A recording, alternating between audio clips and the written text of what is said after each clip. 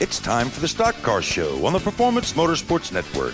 Powered by the staff at Race Chaser Online. Your motorsports, your way, every day. And now, here's your host, Tom Baker. It's like everybody thinks I'm a genius, and we just all of a sudden made this happen on its own. But, basically, we had a rear window brace fail. The bottom of the glass got stiffened up, and the T-bar is stiff, and then the center brace that holds that T-bar is what bent and failed, and the T-bar ends up being stronger than the back of the roof at that point, and then pulled the back of the roof down. But, it's not something that we wanted to happen. You definitely don't want the back of the roof sharp. You want the back of the roof round, and you want that to be a smooth transition. So, I think everybody thinks that it helped. I would suggest that it probably didn't help. The car was plenty fast enough before that happened, and I think everybody in the garage knows that, and it's just something we need to put behind us and move on. Survey says, Steve Ovens from Motorsports Madness, what do you have to say about this? Guys, nothing, and I mean nothing, on these cars are not built to not serve a certain purpose. If we're naive to think that these guys aren't smart enough to build parts that purposely break, that give them a certain advantage on a certain part of the car, we're very naive. Number one, we're getting to the point now where things are being purposely built to break, to gain an advantage. And number two, I think this shows a little bit of a hole in that whole laser process, that something like this couldn't be detected. Survey says, guys, nothing. Yeah, that's more like it.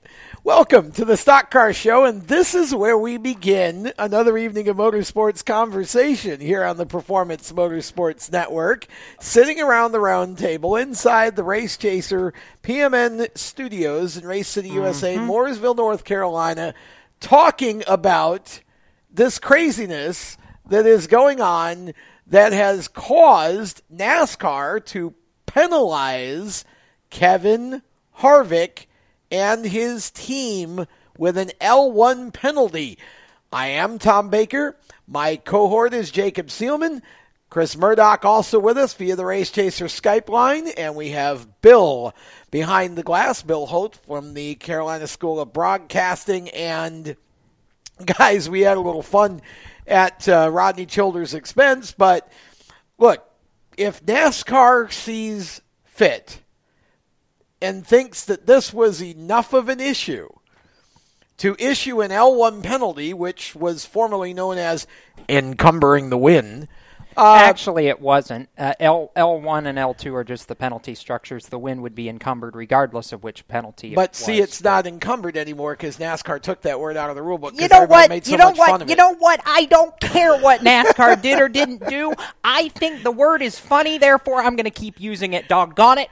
So basically, he can't do anything with a win. It's useless. He won, but he didn't win. It's kind of like that win Joey Logano had last year, Chris.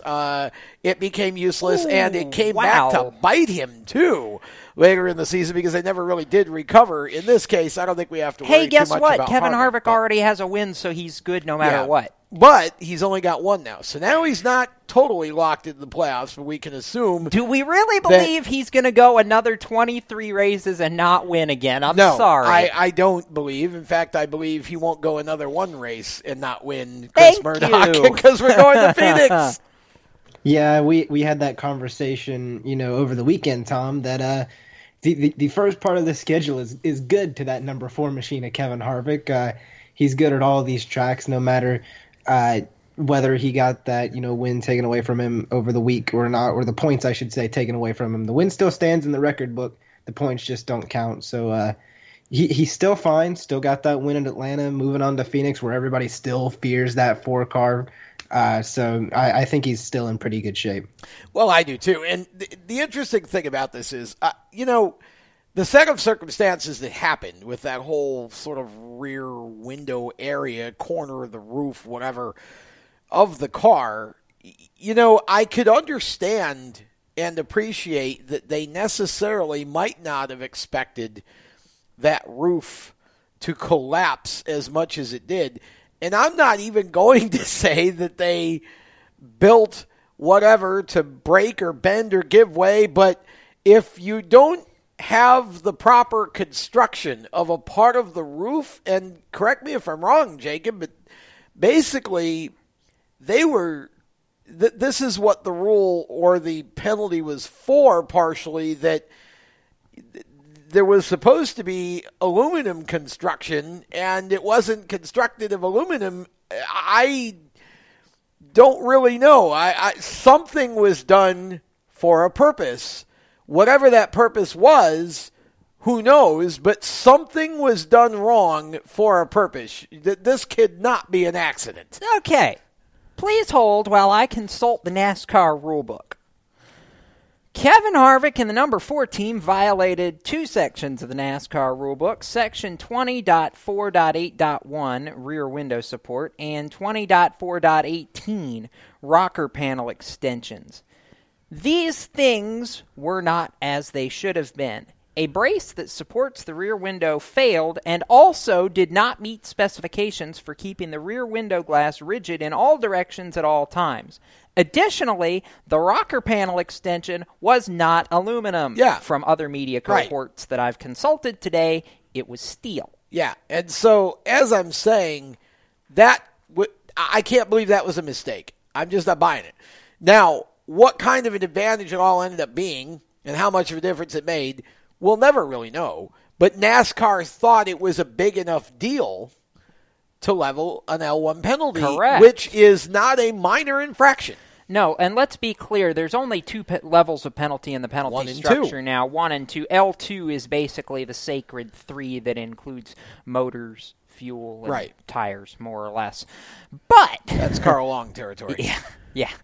We won't get into that. Anyway, it's still not good, though. Not good at all. We docked them 7 playoff points, which equates to the 5 playoff points for the win and the 2 playoff points that Kevin got for winning the stages. He lost 20 regular season driver and owner points, which basically amounts to all the stage points that he picked up. He loses his car chief for 2 races, and Rodney Childers drops $50,000 from his checkbook. Now, the fine doesn't really bother me because Rodney's making more bank than that. That's small. A lot of times the team pays those anyway. Yeah, small thing. But I'm surprised here that NASCAR elected to just suspend the car chief and not suspend Rodney. Well, just my 2 cents. I get their reasoning that the car chief plays the prominent role in setting the car up during the course of a race weekend, but the crew chief is the guy that holds this all together. You bump the crew chief from the pit box for 2 races, you're really getting into some serious penalty, but I gotta be honest here.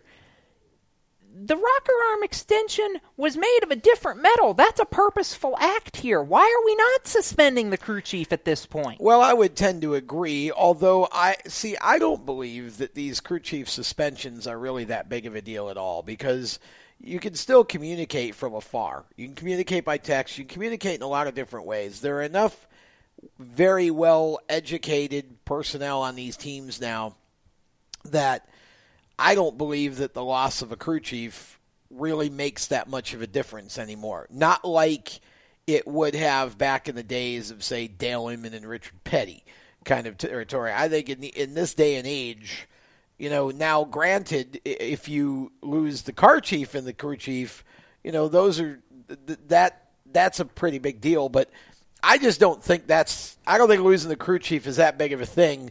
You've got engineers that could practically be crew chiefs. So I would say that it's fine the way it is. And I also don't believe that that's why Kevin Harvick won the race either. I don't think any of this, we're having fun with it. And it is obviously a serious thing by the rules, but I don't believe that was the difference between Kevin Harvick winning and losing the race. As Childers pointed out correctly, the car was pretty fast before all that happened. It's fair, but again, an illegal car is still an illegal sure car is still an illegal car. And I will go back to Jeff Gluck's long-running argument, an illegal car should not win a race. Well, see, we can have a whole other discussion about that because that's different from what we're talking about here. I know. That so I wanted totally to get to agree that with point. that general policy that if you're illegal, you finish last. You get 0 points. You get $0. Yeah. You get last 40th place or 38th or whatever. Hey, it can I was. add something? Sure. So I want to add something because Jim Utter made a really interesting point on Twitter earlier today. For those who don't know, Jim is one of the NASCAR heads over at motorsport.com and brought to light a set of photos of about 4 other cars from recent Monster Energy NASCAR Cup Series action that had the same issue as Kevin Harvick's car did. Yeah, and see, this is my other part of this whole thing that bothers me a little bit is, we've gotten to the point now, and this is kind of the whole age that we live in, isn't it? I mean, everything's on social media, so we have the Twitter police, and you get a photo that starts circulating around somewhere like Reddit. And it forces NASCAR to look. It forces NASCAR to look. Meanwhile, 4 or 5 other guys have already done the same exact thing. Ding. And this is why I'm saying I don't know how much of an advantage it truly is, but there was enough reason for NASCAR, once they identified the situation, there was enough reason for them to level an L1 penalty. So, these teams, honestly, have got to get their act together because they should know by now that anything that's that obvious, somebody's going to catch it on a camera somewhere. And, you're only going to get away with it for just so long. It's amazing to me how these teams will go to any length to just, get around the rules and find an advantage. It's really, and some of it to me is just a little silly. Like I said, that was pretty obvious. Yeah. Once, Hey, during this first break, I'm going to reference Jim's tweet and find it, and so we can discuss exactly who else has been doing this. Yes. But I know we have to take a break before Bill kills us first. We do. We have to step aside. When we come back, we'll have more conversation from the Newswire, and we've got a big show coming up. Mad Max back on the show. Max Tolman going to be joining us again here shortly. Riley Herbst going to be joining us as well. And we've got both Alan Dietz from the Pass Tour and Tony Stevens from the Cars Tour joining us to talk about their upcoming shows around the turn. So we've got a packed show. Stay right where you are. We're just getting started. You're listening to the Stock Car Show presented by our fine friends at HMS Motorsport, the leaders in motorsport safety on PMN, the Performance Motorsports Network.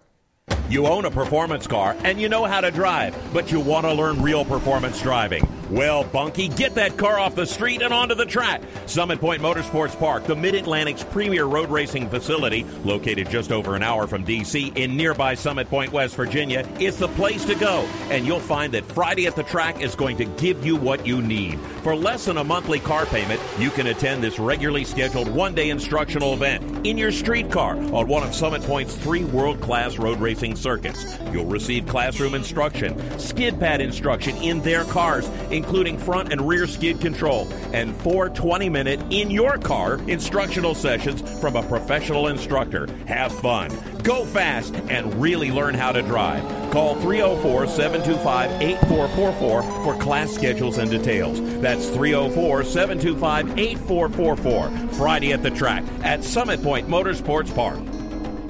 Green light. Hey girl, school zone. I'm getting hungry. Car changing lanes. You want to meet me for pizza? Stop sign. Intersection clear. Yeah, street. Pizza sounds good. Ballin Street? Girlin Street! It's hard to concentrate on 2 things at once, like texting and driving. Stop the text, stop the wrecks. How will you stop texting and driving? Tell us at stoptextstopwrecks.org. Brought to you by the National Highway Traffic Safety Administration and the Ad Council. Here's an important message from RAD and this station.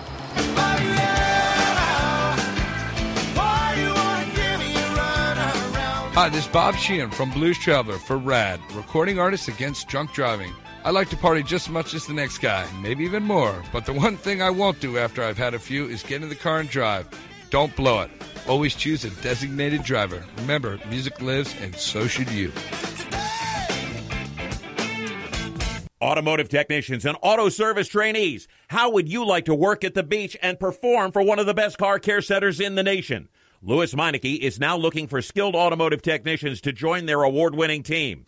If you're a gearhead that knows his or her stuff, or a young up-and-comer that has the motivation and drive to succeed, then you need to make this call today. 302-827-2054. Lewis Meineke Car Care Center, located in beautiful Lewis, Delaware, offers a highly competitive compensation plan, great benefits, a flexible schedule, and did we mention that you're going to be working at the beach? Plus, there's a signing bonus for the right candidates. Technicians must be ASE certified and have a minimum of 6 years experience. Beginners advance at your own pace in one of several entry-level positions. But whatever you do, don't wait. These jobs will go fast. Call Tim at 302-827-2054. That's 302-827-2054. Lewis Meineke Car Care Center. Rev up your career. Hi, I'm Noah Gregson, and you're listening to Race Talk on the Performance Motorsports Network. Now back to the show. Welcome back to the Stock Car Show on PMN, the Performance Motorsports Network. It is presented by HMS Motorsport, the leaders in motorsport safety, and we are going to be live from HMS Motorsport next Thursday, 1 week from today, for the first of our 4 driver safety seminars. If you have a driver or racer safety or safety equipment question, then feel free to send it to us via Twitter. Go to the PMN Radio Twitter or the 3Y Life Twitter. Post your question and hashtag it AskHMS. And it can be anything. It can be belts, seats, anything that is a racer safety question. And we'll look through those and maybe pull some of them for next Thursday night's show. So we are going to be live next Thursday night from HMS Motorsport. Should be fun. Tom Baker, Jacob Seelman, Chris Murdoch with you here this evening. And we're talking motorsports. Bill Holt from the Carolina School of Broadcasting Behind the Glass. We were talking in the first segment about the whole debacle with Kevin Harvick's window, and I just was thinking over the break, wasn't it at Daytona last year that the 78 team had some sort of a somewhat similar issue with a part of the car that was caved in or broke or something? It was an odd thing. But I seem to recall that the 78 had an issue of some sort that went on during that whole deal last year at Daytona. I want to say maybe it was before or after qualifying. I'm not sure, but we can look that up. But also, as you mentioned before the break, Jacob, Jim Hunter had posted 4 photos of cars that have had issues similar to Harvick, I think this season so far, or very recently. This would be the 88 of Alex Bowman. It would be the 18 of Kyle Busch. It would be the 3 of Austin Dillon.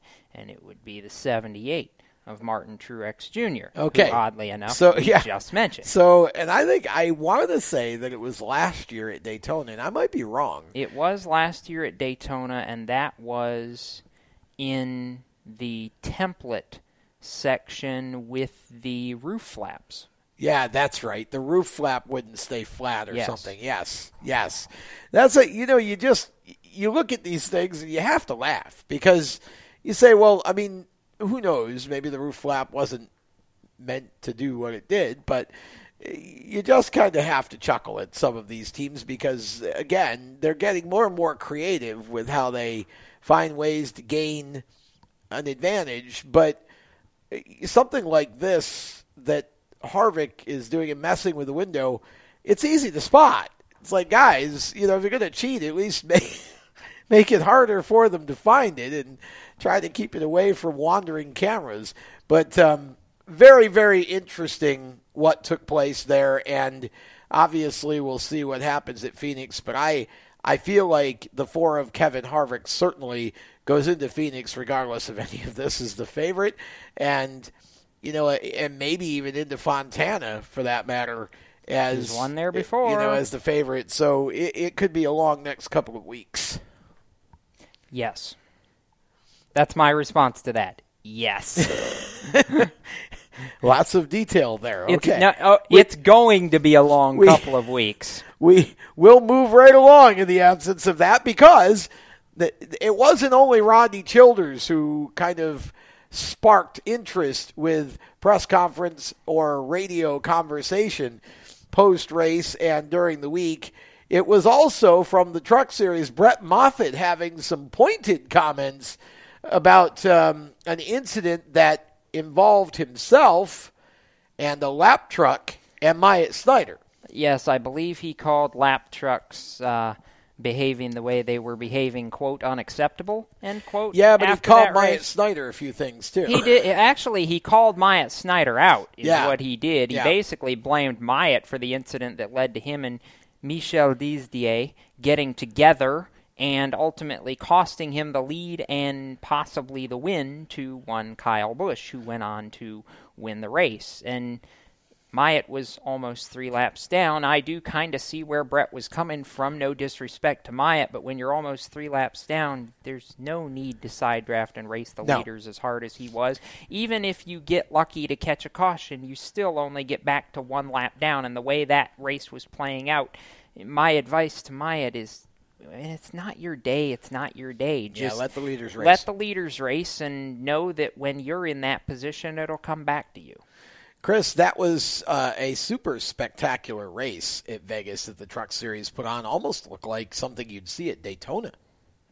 I agree. 3-wide racing, pack racing. They were all over the place. Everybody was loving it. I really, really think it was one of the best truck races in recent races that you've actually had everybody going, like, unlike a Daytona or Talladega, where you put them on that track and then they can just go at it and throw everything they have at it, and that's exactly what we saw at Vegas.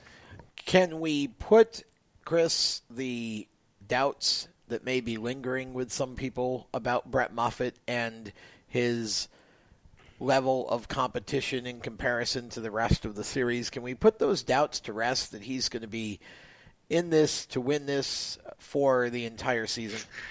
I see what you did there. You're referencing my comments from last week about. That's exactly what I'm doing. Yeah. About him not being in it. I'm glad you were. He's good. He's cognizant of that. He's good right now. I will give him that. He's proven me wrong, which I'm all for. Prove me wrong. Go out there, do your business, win you some races. I can jump on the Moffitt train now. He's proved to me that he can hang up there with the best. He's got a temper, but it's in the right reasons. Just like Jacob said, when it's not your day, it's not your day. Just let him go. So I will mark Chris down for a bandwagon ride with the 16 truck in the future. And Jacob, this whole series now gets a little bit of a breather. Yes. Before we crank things up again at Martinsville. Can we expect any less at Martinsville than what we saw at Vegas? It's Martinsville. What do you think my answer is going to be? What is my answer supposed to be other than duh? If Moffitt ends up on the bumper of Myatt Snider, it could be kind of interesting, do you think? Well, there's going to be a lot of people end up on a lot of other people's bumpers. Yeah, so. This has really started out to be quite a season for the trucks, and I don't think we quite expected. Certainly, we didn't expect Moffitt to do what he's doing, and I don't know that we quite expected the overall level of competition to be what it has been the first couple of races. But honestly, I think that if you look at the way that this Vegas race just went, and you factor in that we're likely to see much more of, for example, Joe Nemechek in the 8 truck, we hope anyway, when John Hunter can't run it, if they can just keep the team funded. What I hear is that they're running the 8 truck for the Owners' Championship one way or another. So, I think with situations like that, and again, a few of these surprises like Brett Moffitt, this could be a far more competitive championship chase than maybe what we were thinking. And I certainly right now am not at all comfortable saying that I think any one team has an advantage over the others based on what I've seen the first few weeks. I'm not so sure I agree with that. Do you think KBM is that much better than everybody else? I think they have exhibited a bit of an advantage. I won't say they're head and shoulders above everybody else, but I do think they have a bit of an edge right now. Just my 2 cents. We'll see. I just, Chris, I don't really see KBM having or showing any great advantage. I know that Kyle obviously had a good shot at Atlanta, and it didn't. The wheel fell off, and then he did win this last race, but he certainly was by no means dominating, and there were a number of trucks that I thought were fast enough to pull it off. You're exactly right, Tom. I don't think KBM is above or the elite in the truck series anymore. You've got some of these drivers that have proved that they can hold their own and that they can do it. Now, I am excited, and I'm holding off my full opinion on the truck series as a whole until I see how they run at a short track here at Martinsville in a few weeks. That'll be an interesting tell to see how these truck drivers are really going to go at it, because like you mentioned, Vegas was a really good show, and even Daytona and all that, everything was so good. I'm excited to see what they do on the short track racing, because we know how bumpy those trucks can get sometimes and how aggressive those drivers can get. So it's going to be interesting. Well, I don't even worry about it. They always put on a show at Martinsville that's often better than, most of the time, in my opinion, better than the Cup race. So I don't see any issue with that. But I just look at, as I said, guys like Brett Moffitt, the surprisingly strong start Stuart Friesen has had. You look at some of these teams that you weren't really talking about before the season started. I'm not saying KBM still isn't the best team out there. I just don't think that they're unstoppable at this point. At least they haven't shown it through the first 3 races. I think there are more competitive trucks than what we thought there were going to be. And when you go to some of these tracks like Martinsville, this is where a guy like Stuart Friesen could jump up and pull off a win. And so going to be very interesting to see what happens here as we go forward with the truck series. Yeah. We'll step aside. When we come back, we are going to chat with Max Tolman. He's got an expanded ARCA Series schedule, and Max is also a road course guy, which makes him twice as much fun, in my opinion, to talk to.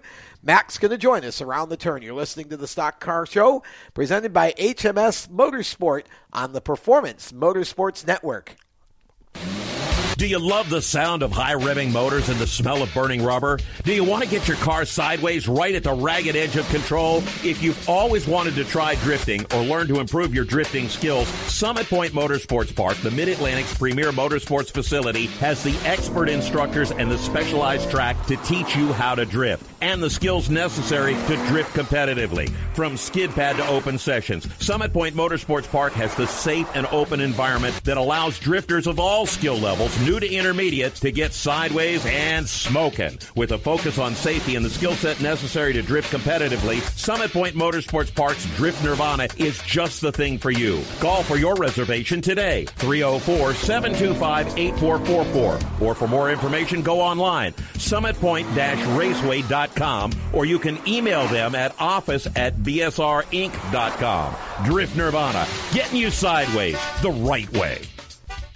HMS Motorsport is the leader in motorsport safety. HMS serves the majority of Monster Energy NASCAR Cup, Xfinity, Camping World Truck, IndyCar, and IMSA WeatherTech teams, as well as countless SCCA and club-level racers and driving enthusiasts throughout North America.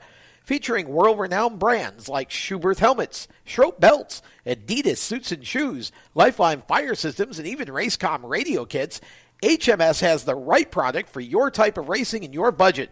Their representatives are experts on only one thing, making your track driving as safe as possible. With locations in Mooresville, North Carolina, and Danvers, Massachusetts, the HMS staff is always ready to take the time to help you find the right product for your safety needs. Don't settle for second when it comes to motorsport safety. Stop in to HMS Motorsport. Visit them on their website at hmsmotorsport.com or send them a message on Facebook and tell them the folks from PMN Radio sent you. What an awesome game.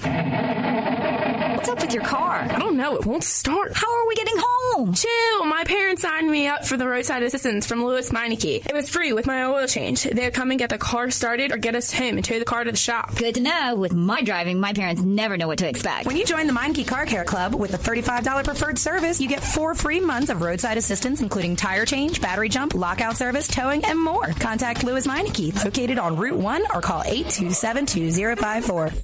When do you think of a plumber? Like most people, even if it's an emergency, you can be confident about who will arrive to help you. For quality and reliability, count on someone you can trust. Call on the plumbing services of Hague Quality Water of Maryland. Plumbing doesn't have to be an emergency. We handle all kinds of preventative maintenance too. Hague Quality Water of Maryland is family owned here in Annapolis since 1993. For a refreshing choice, call us at 888-84-WATER or visit us online. COPD, chronic obstructive pulmonary disease, is a lung disease that robs people of their ability to breathe. As many as 24 million Americans suffer from COPD, also known as chronic bronchitis or emphysema, and half of them don't know they have the disease. If you or someone you love is over 35 and has smoked more than 100 cigarettes in their lifetime, visit driveforcopd.org and take the screener, then take that to your doctor. I'm Jeff Stoltz, and I drive for COPD.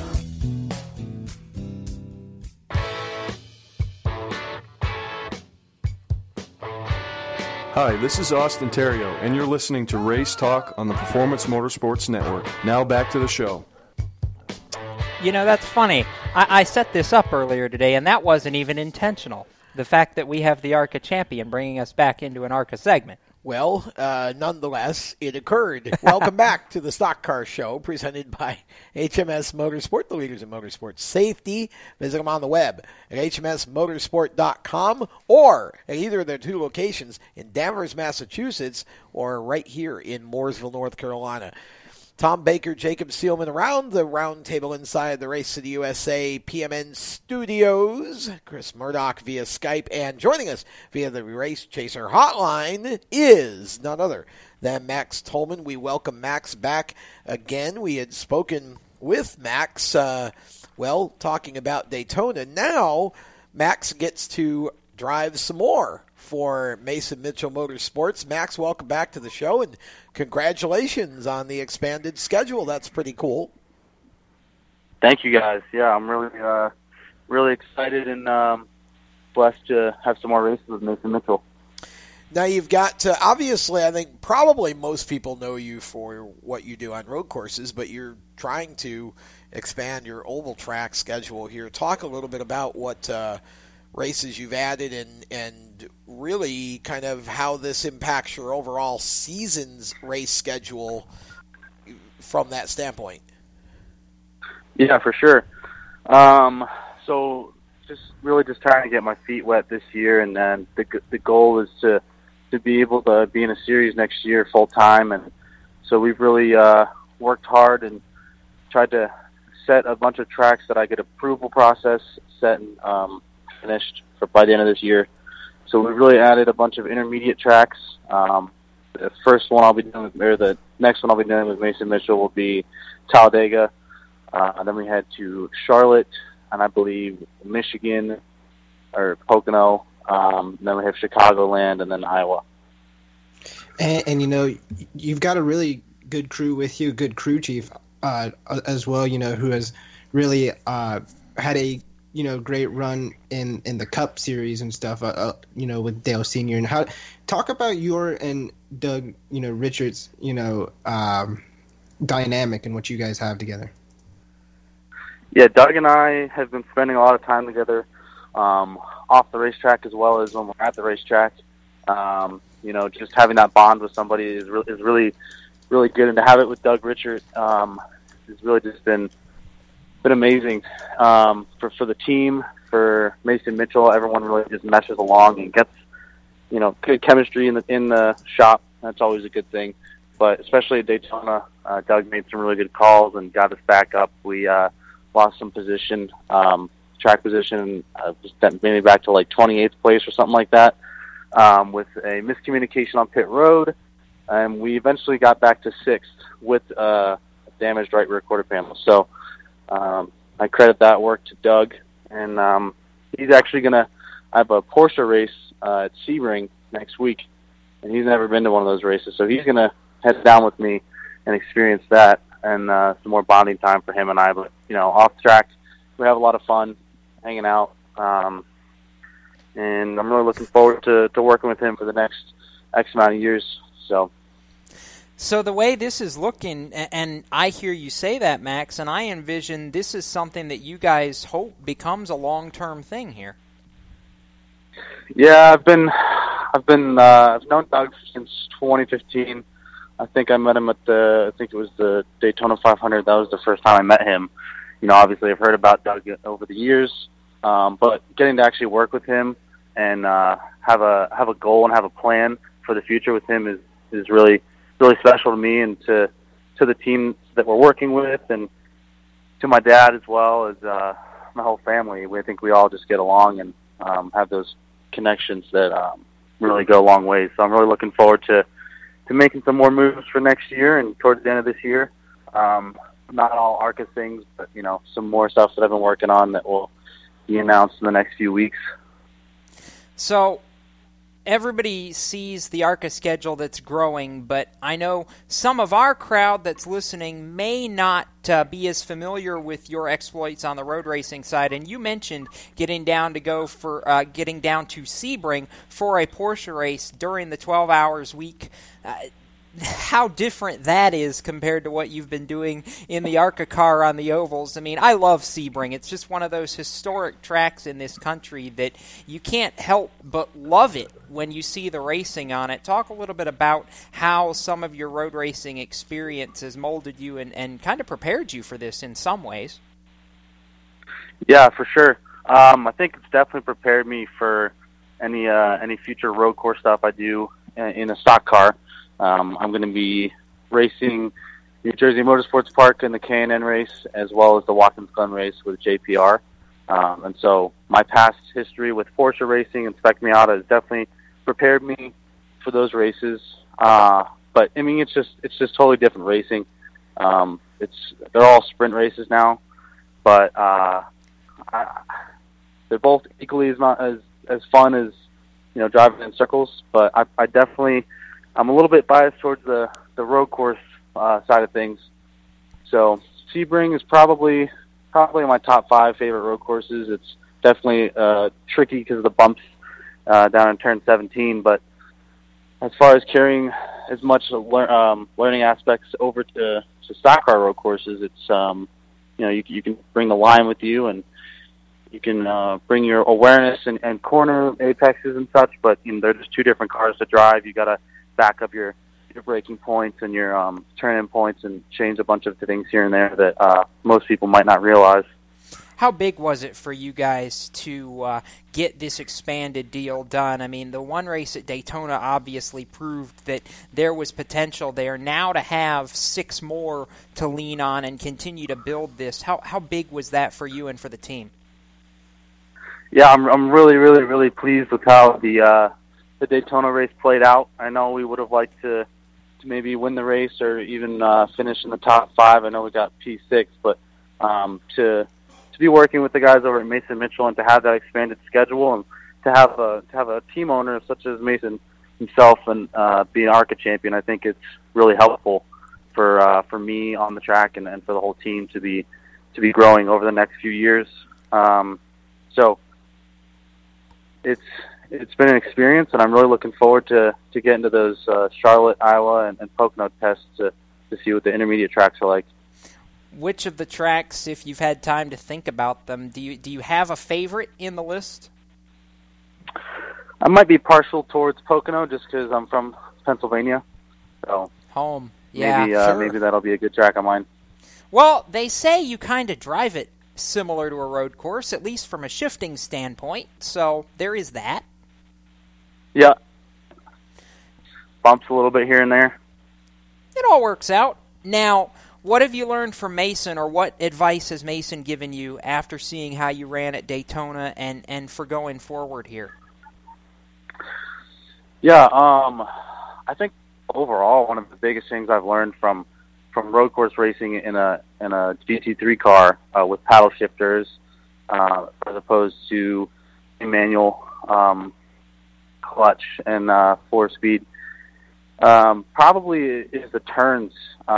It's different at Daytona because you're wide open, but when you're at a track like Sebring or even the Daytona road course, in a road course car, you're going to go into that corner and brake as late as you can, and you want to maintenance throttle and get back to the gas as soon as you can. But I've learned a lot from Mason, and especially the short tracks with JPR, is to let the car roll through the center of the corner, and more as I'm used to just getting back to the throttle as fast as I can, which hurts your speed in the stock car. So it's been taking me a little bit of time to get used to that, but I'm definitely used to it. I know that I'm going to go back into the road course cars, and I'm going to want to let off the throttle, not maintenance throttle through there. But we'll see when I get to practice come this Wednesday. Yeah, it's definitely a different brain for sure, and a different set of programming. No doubt. We look forward to seeing you at Charlotte. That should be a lot of fun. I know that you can't do any of this by yourself, Max, so talk about who helps you make all this happen, whether it's family or sponsors or whoever you'd like to acknowledge. Yeah, I really got to thank. I just want to thank Mason just for working so well with my dad and I and the sponsors, just to get things on the right track.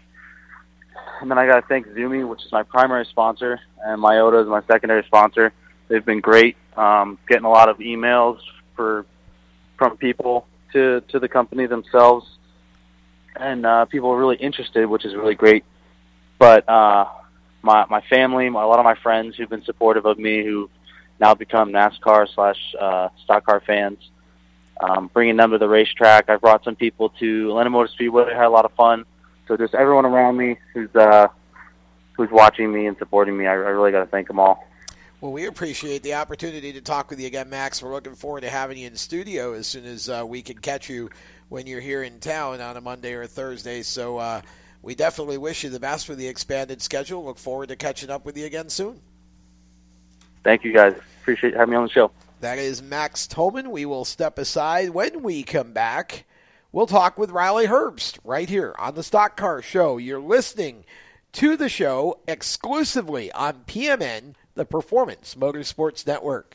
Everywhere you go, you hear it, and you see it. It's coming at you through your phone, your tablet, and your computer. It's broadcast from your favorite radio station, TV networks, and cable companies. It's in the stadiums, the arenas, the ballparks. It screams for your attention at the mall. It's interactive on Main Street. It's even coming at you from the gas pump at the nearby convenience store.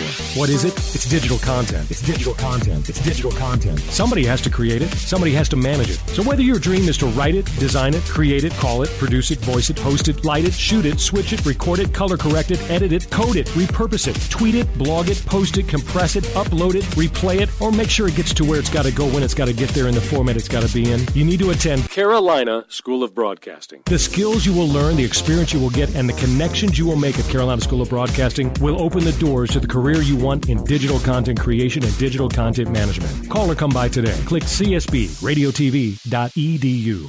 Parents, your son or daughter has had their license for a while now, but you want to make sure they're prepared for any situation they may face on the road.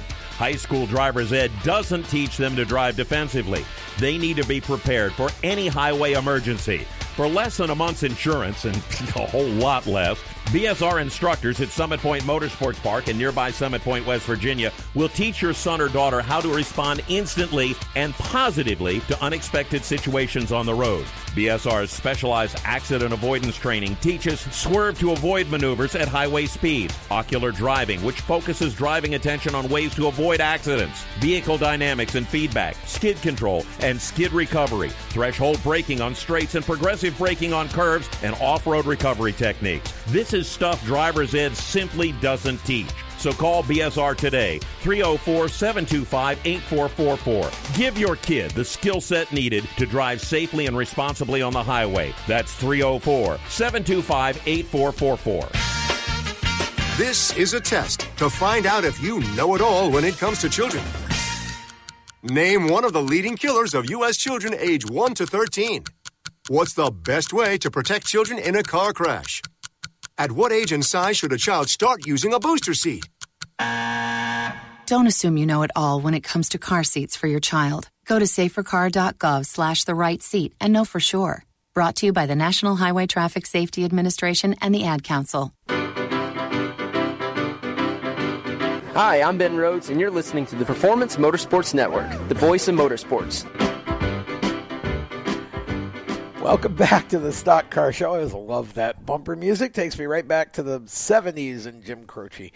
We talking with Max Tolman in the last segment. This segment, we're going to talk with another member of the ARCA squad for this year. Of course, this young man drives for Joe Gibbs Racing. Riley Herbst joining us via the Race Chaser hotline now, and it's great to have you back on the show, Riley, and definitely excited about what you got going on this season. Yeah, thanks for having me. It's a pleasure. All right, Riley, so let's circle back to last year before we get into what you just did at Daytona and where everything's going, because I know last year was every bit of what you were hoping for and maybe a little more than what you expected. After winning at Pocono about midway through the year, you end up picking up Rookie of the Year. Just consistency, I felt like, was the thing that stuck out about your year last year, because it seemed like even when you guys were getting close but not winning, it was always top 5, top 10, top 10. You know, you guys were always in the mix, it seemed like. Yeah, for sure. I feel like we had a great year with the win and then the pole award, and of course with the Rookie of the Year. I do feel like we could have a little bit better finishes. I made some rookie mistakes there towards the end of the year, had some DNFs which hurt us, but overall it was a great year, and we're really looking forward to this year. What do you feel like that you guys as a team learned last year that is helping you already going into this year from a chemistry standpoint, a car standpoint, you as a driver? I mean, what was the biggest thing that you guys took from last year and really used that as the springboard to start this year? Well, I feel like it's everything in general. It's me as a second-year driver now, having the experience under my belt, but also all my guys have never been ARCA racing before, neither have I, so we just know what it takes to go ARCA racing. It's way different on the outside looking in, I'll tell you firsthand. So we're just more experienced, we're more prepared, and we're really ready to get after it this year. What was the biggest thing that surprised you last year? I'm curious. It's difficult to explain. It's really fast-paced, these races, these race weekends. They're let's get chop, get going, all this stuff. And I feel like that was just tough for us to grasp. And how back-to-back in the summer months ARCA racing is with the schedule so tightly, which I love. It took a toll on us, and we weren't ready or expected it. But I feel like we're way more prepared this year, and we'll be ready for it. Looking back, Riley, what do you feel like could have possibly prepared you for what? Because, you know, you look at iRacing, for example, or you know, a sim game. I mean, there are certain aspects that you can certainly prepare for and learn and think about. But really, the only way to understand just how aggressive and how fast the race pace is in these races is to race them. So I wonder if, looking back, you can identify something that might have helped you prepare better. I feel like it was more of a mental type of thing with the scheduling, getting everything ready. I do feel like the pace was different and all this stuff, but I feel like iRacing helps you to a point, but it's just seat time, what they say. Right. Once you've done it once, then you know what it takes to get it done and whatnot. So I feel like just the experience of the year and doing it for a year really helped us the most. How important for you as a driver was Daytona? Because when we rolled in there a year ago this time, you couldn't even race it because you weren't quite old enough yet. Yeah, I just felt like I was happy to run Daytona just because we got to start on the same playing field as everybody else in the series, whereas last year we gave them a race head start. So this year we're on the same playing field, and we're really excited. With that race head start, you still came back and had a really solid top 5 finish in the point standings. Was that a testament, you feel like, to just how strong your guys got by the end of last year, that you guys were able to come back and place so well in the point standings despite being in a hole? Most definitely. It's a team sport. I think you guys all know that, and that's just a testament to everybody at the shop getting the cars ready, and just the guys setting up the cars week after week and being able to rebound after the hole we started in to finish in the top 5 and winning Rookie of the Year is pretty credible, if you ask me.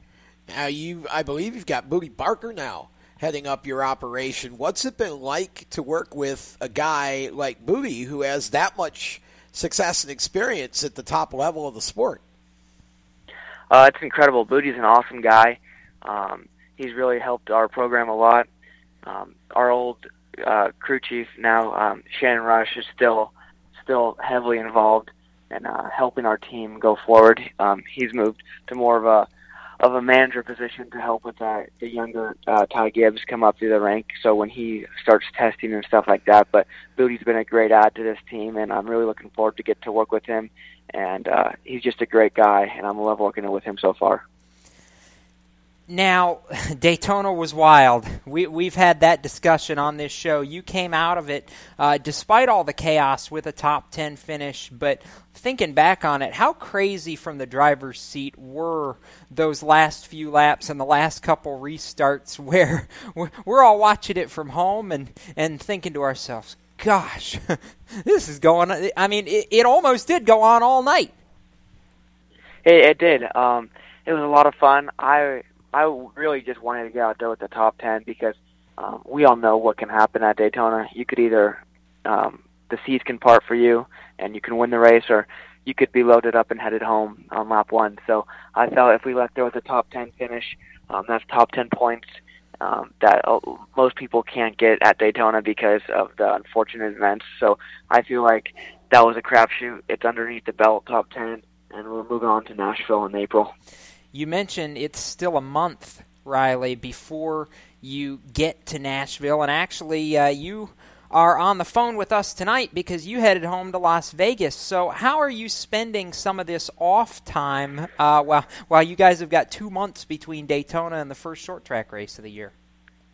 Well, as you said, I'm back here at home in Las Vegas, just enjoying spending some time with family until our season truly starts and ramps up, and then it's 100% focused on winning races and championships. But right now I'm just having fun out here on the West Coast, enjoying some nice weather with my family. But then next week I'm headed back to Charlotte to get to work and start preparing for Nashville. And you talk about preparing for the season, Riley. What tracks are you really looking forward to this season? Coming off of last season and then Daytona, what tracks are you really looking forward to get under your belt here and really get an attack? Well, to be honest with you, I'm looking forward to all the tracks, but I'm really looking forward to these next 3 races. Just Salem, Nashville, and Talladega. Once we get those 3 under our belt, and Toledo, once we get all of them under our belt, then it's then the pre-race season, all that stuff is out of the way, and then we'll see who the contenders are, whatever, and then we'll start digging through the summer months and into the fall. You mentioned getting those 3 races under your belt, and then you've got to stretch Toledo, Charlotte, Pocono, Michigan, Madison, Gateway, Chicago, Iowa, Elko, Berlin, Pocono, 11 straight, basically, where there is no let-up. I mean, and that's even more grueling of a summer stretch than you guys had last year. You mentioned earlier having to learn how much of a grind that it was during the summer stretch for ARCA, and I feel like that's really going to be put to the test this year. Yeah, and that's not even including our testing schedule either. So so we're going to be busy, but we're looking forward to it. But that's like I said, once we get those next 3 races under our belt and everything starts to calm down, we'll know what we're up against and what we're facing and who the true contenders are for everything, and we'll start planning our season out from there. How important for a young driver like yourself, NASCAR Next alum, and a guy who's really trying to make his footprint in the sport, to have the support of a team like JGR and have Joe and JD and the Gibbs family behind you? How important is that for you as you go through this journey? It's tremendous. Just to lean on people, the Gibbs family, everybody, Mr. Gibbs, Coy, JD, they treated us as a fourth Cup team basically, and welcomed us with open arms. But with that being said, that just puts a lot of pressure on you, people saying stuff, and from people outside looking in. So we just have to perform, and we know that, but we're up to the challenge, and I can't thank the Gibbs organization enough for giving me this opportunity. It's a true honor. Do you know something we don't, Riley? Because I've counted the Cup teams over there. I think there's already 4. Do you have a scoop for us that we need to know? Yes. I meant 5. Okay. I'm sorry about that. I thought maybe you were going to have a scoop for us. We're in the Xfinity shop, and there's only 3 Xfinity teams. That's so where his brain Fourth Xfinity team. Fourth Xfinity team. There we go. There you go. Well, sorry about that. Now I'll throw this out here for you, Riley. When you look at the situation that you're in, I mean, you're basically on the ground floor in the ARCA program. You look around, there's Xfinity cars in your shop. There's some pretty fast trucks over there at KBM. And then you've got, obviously, the Cup stable there.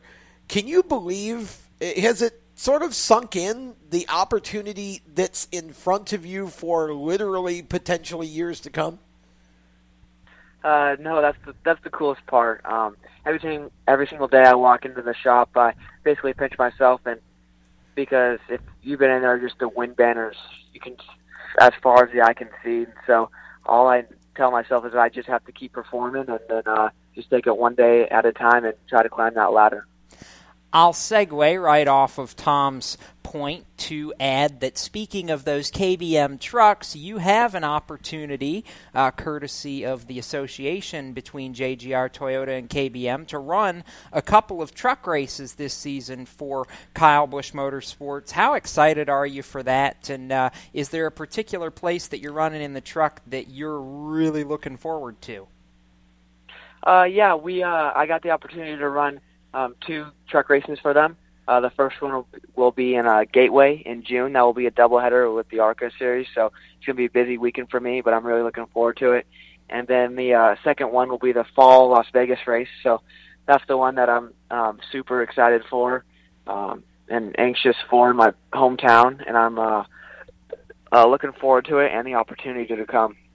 Are you looking forward to getting back to Pocono, too, in the ARCA car? Because obviously you won there last June, and I can't help but think if strategy had fallen a little bit differently, you probably would have swept those 2 Pocono races, coming up 1 spot short in the July race. Yeah, I mean, man, that place is awesome, but I have to say that is probably one of the hardest tracks I've been to, and everybody says, oh, you got to love it because your average finish is 1.5 there or whatnot, but I do love that track, and I've had pretty good success at it last season, but it is difficult. You have to drive that thing every lap, and it's very difficult, and you just can't take Pocono for granted because it'll definitely bite you. I know you've got people to thank, Riley, and we're going to give you a shot to do that before we let you scoot on out of here. Who makes it happen for Riley Herbst? Yeah, I honestly would not be where I'm at without everybody here back at home, Travel Herbst and NOS Energy Drink, and of course the Joe Gibbs Racing Organization. Without them, I would not have the opportunity I have, and I just can't thank all those guys enough for what they do for me. Well, keep having fun out west, and when you get back here on our coast, we're going to get you in this studio building. We keep talking about it, but once you get home and get back working in the shop, we're going to make sure that happens. I'd love to. All right, that's Riley Herbst, and Bill's going to take us away to a commercial break, and when we return, the second half of tonight's Stock Car Show, presented by our fine friends at HMS Motorsport. You're listening to the Performance Motorsports Network, the voice of motorsports. You own a performance car and you know how to drive, but you want to learn real performance driving. Well, Bunky, get that car off the street and onto the track. Summit Point Motorsports Park, the Mid-Atlantic's premier road racing facility, located just over an hour from D.C. in nearby Summit Point, West Virginia, is the place to go. And you'll find that Friday at the track is going to give you what you need. For less than a monthly car payment, you can attend this regularly scheduled one-day instructional event in your street car on one of Summit Point's 3 world-class road racing racing circuits. You'll receive classroom instruction, skid pad instruction in their cars, including front and rear skid control, and 4 20-minute in-your-car instructional sessions from a professional instructor. Have fun, go fast, and really learn how to drive. Call 304-725-8444 for class schedules and details. That's 304-725-8444. Friday at the track at Summit Point Motorsports Park. Every 30 minutes, another innocent person is killed due to a drunk driver. My best friend. My brother. My poor grandchild. My sister. My father. My husband. My mom. My mommy. Well, I've been afraid of changing, 'cause I've built my life around you. Stop these tragedies before they happen. Don't drink and drive. The Performance Motorsports Network is a compilation of shows about motorsports. From technical to controversial to just fun, everything you like about racing and gearhead stuff is right here on one internet channel. The Performance Motorsports Network. Tell your friends about it.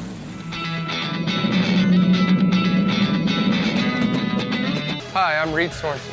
Racing has been a part of me and my family for as long as I can remember. I had to make tough choices early on to get to the top. It took hard work and dedication. But it's those tough choices that help me prepare for challenges I would face as a cup driver. Make the right choices today and be ready for the challenges tomorrow. This message is brought to you by the U.S. Air Force.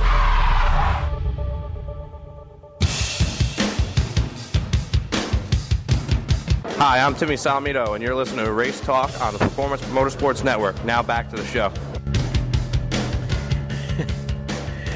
Welcome back to the Stock Car Show, presented by the fine folks at HMS Motorsport, the leaders in motorsports safety. We will be live from HMS Motorsport's Mooresville location, just about 5 minutes up the road from the studio that we sit in each week to do the show. We'll be live there next Thursday, 1 week from tonight, and we will have a Facebook Live safety seminar. So get ready for that, our first one of the year. I think there's going to be 4.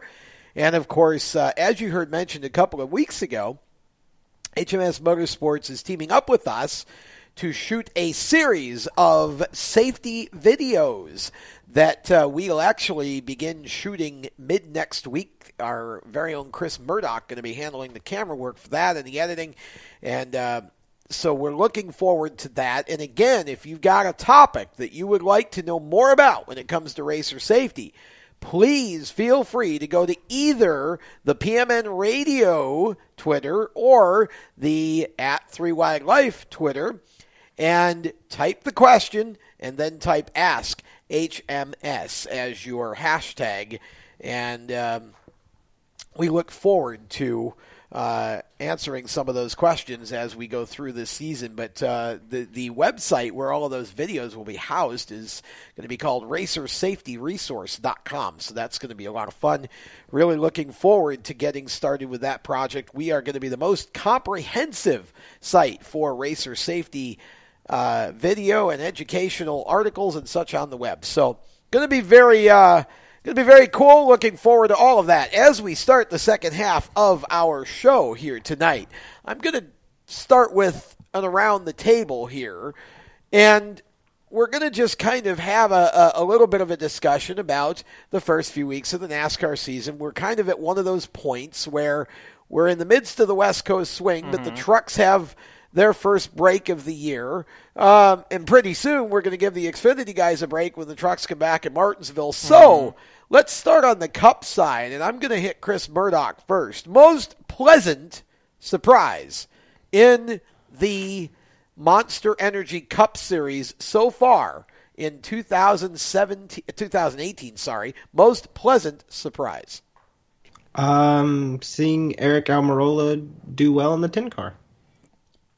Okay, why?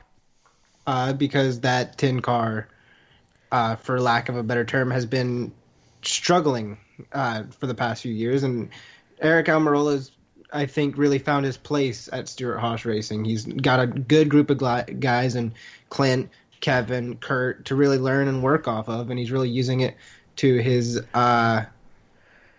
advantage, and he's really doing a great job. Jacob, most pleasant surprise of 2018 in the Cup Series? Well, he went with the right manufacturer, but he went with the wrong driver.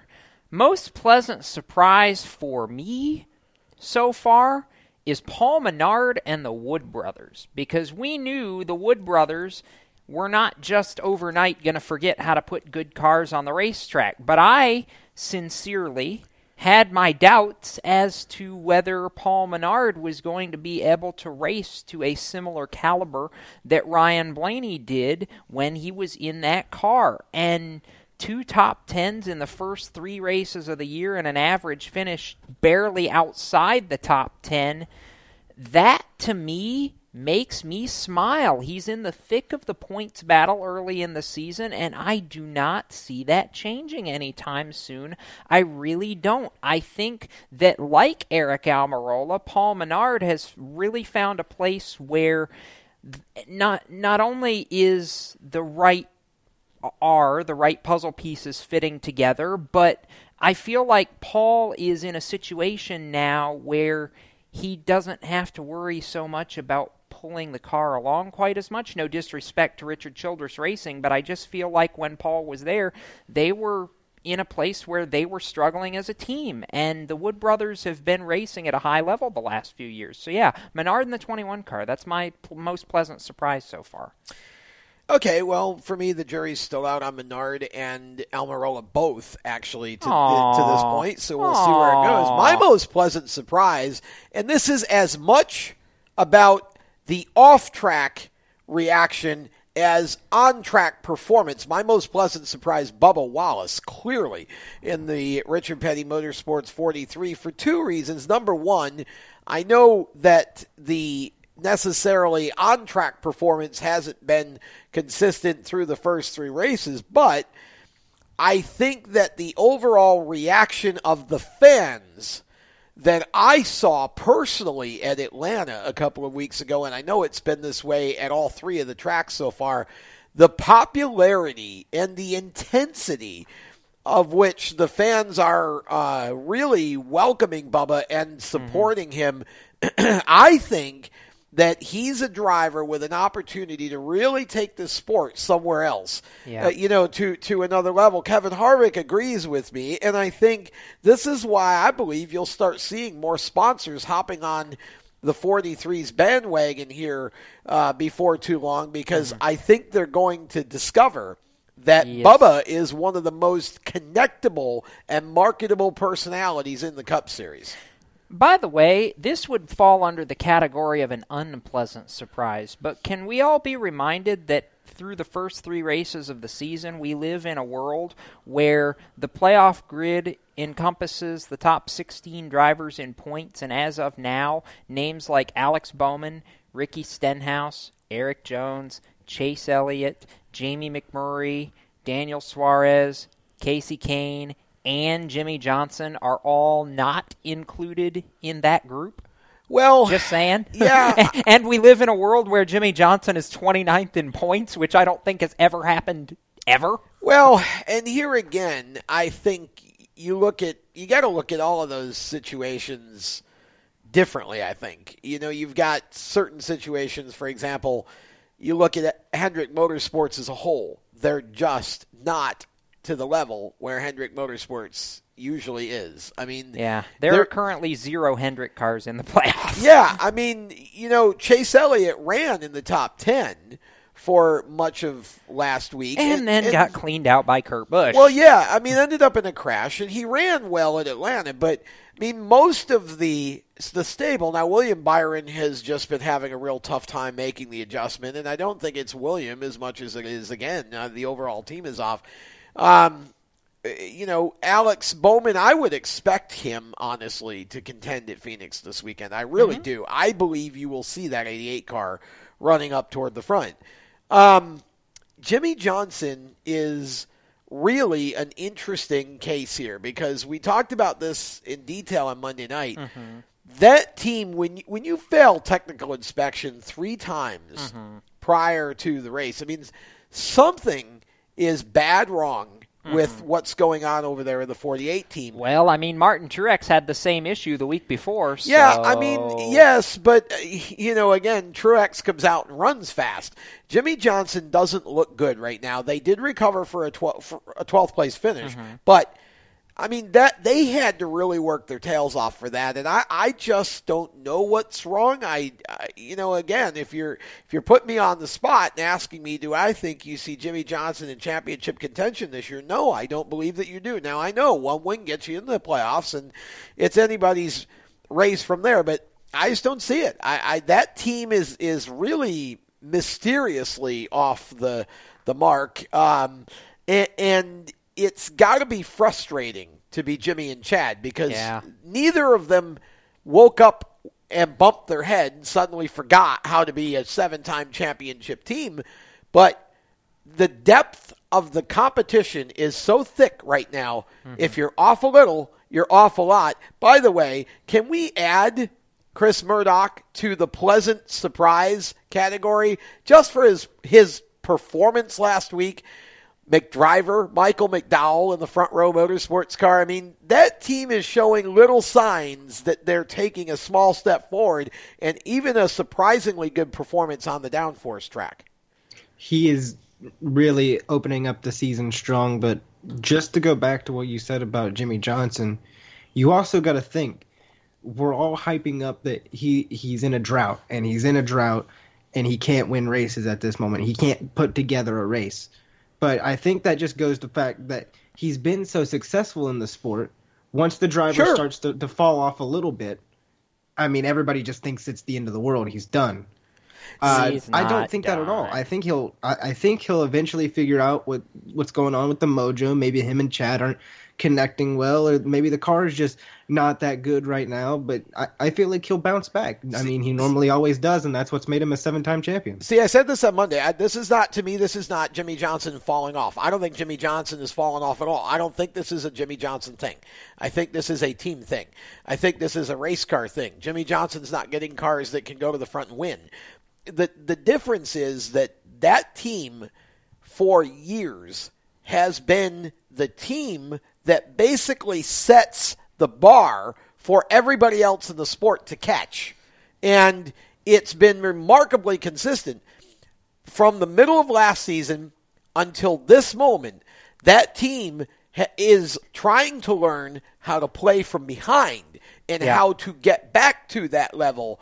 And again, I don't want to make just the 48 team. Hendrick Motorsports as a whole is not there. Yeah. So it's certainly, this is a really intriguing situation right now, and one that we have not seen before from Hendrick as a whole. There's always been at least one of the cars that's been super competitive. This is the first time I think we've seen, it looks like all of them are basically struggling to different degrees at this point, with Chase Elliott maybe being the slight exception. Okay, so in all that discussion, right before we go to break, let's just add that all of this, and yet nobody's talking about the guy who's leading the points, which would be Double Goose Joey Logano. Just saying. Well, and see, there's a case of where Joey has been quietly consistent. Very quietly consistent. Average finish 5.7, only driver to finish in the top 10 in every race, and one of only 2 drivers alongside his teammate Ryan Blaney to complete every lap so far this season. Speaking of every lap, Kevin Harvick has led 49.4% of the laps this year. So, Just saying. We're going to go to break. We need to. When we come back, we got, is it a Tony late or model Alan? guy, Tony Stevens. Tony Stevens going to join us from the Cars Tour to talk about their big show coming up this weekend at Tri-County, right around the turn. You're listening to the Stock Cars Show live from the Race City USA PMN Studios and presented by HMS Motorsport right here on the Performance Motorsports Network. How to be a great dad in 15 seconds. Bike ride, go fish, walk in the park, phone call, milkshake, play catch, picnic, fly a kite, tell jokes, laugh, talk, read a story, tell a story, bumper car, swing set, bowling, pillow fight, cut loose, stay tight. Whew. Because the smallest moments can have the biggest impact on a child's life. Take time to be a dad today. Call 877-4DAD-411 or visit fatherhood.gov. Brought to you by the U.S. Department of Health and Human Services and the Ad Council. Automotive technicians and auto service trainees, how would you like to work at the beach and perform for one of the best car care centers in the nation? Lewis Meineke is now looking for skilled automotive technicians to join their award-winning team. If you're a gearhead that knows his or her stuff, or a young up-and-comer that has the motivation and drive to succeed, then you need to make this call today. 302-827-2054. Lewis Meineke Car Care Center, located in beautiful Lewis, Delaware, offers a highly competitive compensation plan, great benefits, a flexible schedule, and did we mention that you're going to be working at the beach? Plus, there's a signing bonus for the right candidates. Technicians must be ASE certified and have a minimum of 6 years experience. Beginners advance at your own pace in one of several entry-level positions. But whatever you do, don't wait. These jobs will go fast. Call Tim at 302-827-2054. That's 302-827-2054. Lewis Meineke Car Care Center. Rev up your career. You hear that? That's the sound of America's only sports car. That's right. It's a Corvette. But not just any Corvette. It's your Corvette. It's that who cares if there's traffic part of your day. And this can be you when you come to Cooper Corvettes. With 60 years of Corvettes to choose from, there's always a Corvette in your budget. And they'll service any Corvette you bring in. Cooper Corvettes on Route 1 just north of Quantico and Triangle. Call, click, or visit CooperCorvettes.com. How to deal with someone who says that's so gay. Outsmart them. This party is like so gay. Totally. Excuse me, but did you ladies know the word gay used to mean happy or excited? Then it became a word used to describe gay people. Then somehow it came to mean dumb or stupid, which is how you just used it, which is not very nice. Ew, that guy is on the football team and super smart, and he totally hates us now. Totally. When you say that's so gay, do you realize what you say? Knock it off. Learn more at thinkbeforeyouspeak.com. Hi, I'm Brandon McReynolds, and you're listening to Race Talk on the Performance Motorsports Network. Now back to the show.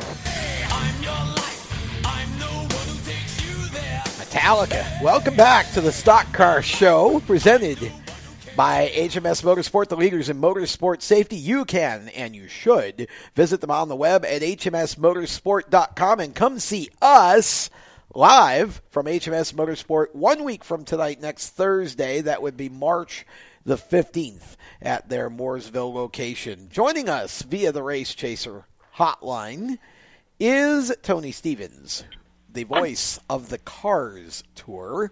And Tony, y'all have got a pretty big deal going on at Tri-County this weekend that a lot of people are talking about. Yeah, it's probably, I would say, one of the biggest races as far as buzz is concerned since we launched the Cars Tour 3 years ago at Southern National. This thing has got the racing, short track racing world turned on its ear, and there are a lot of people talking about this and paying attention to what's going on in Hudson this weekend. Give us the details of what the race consists of and all of that. A little different for the Cars Tour this year because it's been, for the last few seasons, a combined tour that runs a super late model night of racing and a late model stock night of racing. Super late models kind of taking a bit of a back seat this year on the Cars Tour. So this, focusing on the late model stocks, talk about what's going on at Tri-County this weekend. Well, like you mentioned, we haven't done away with the dual division format. We've tweaked it. So there's, I think it's like 8 or 9 races where we'll continue to have supers and late model stocks running together, but on a few select occasions, we are going to highlight the late model stock cars, and this is going to be one of them.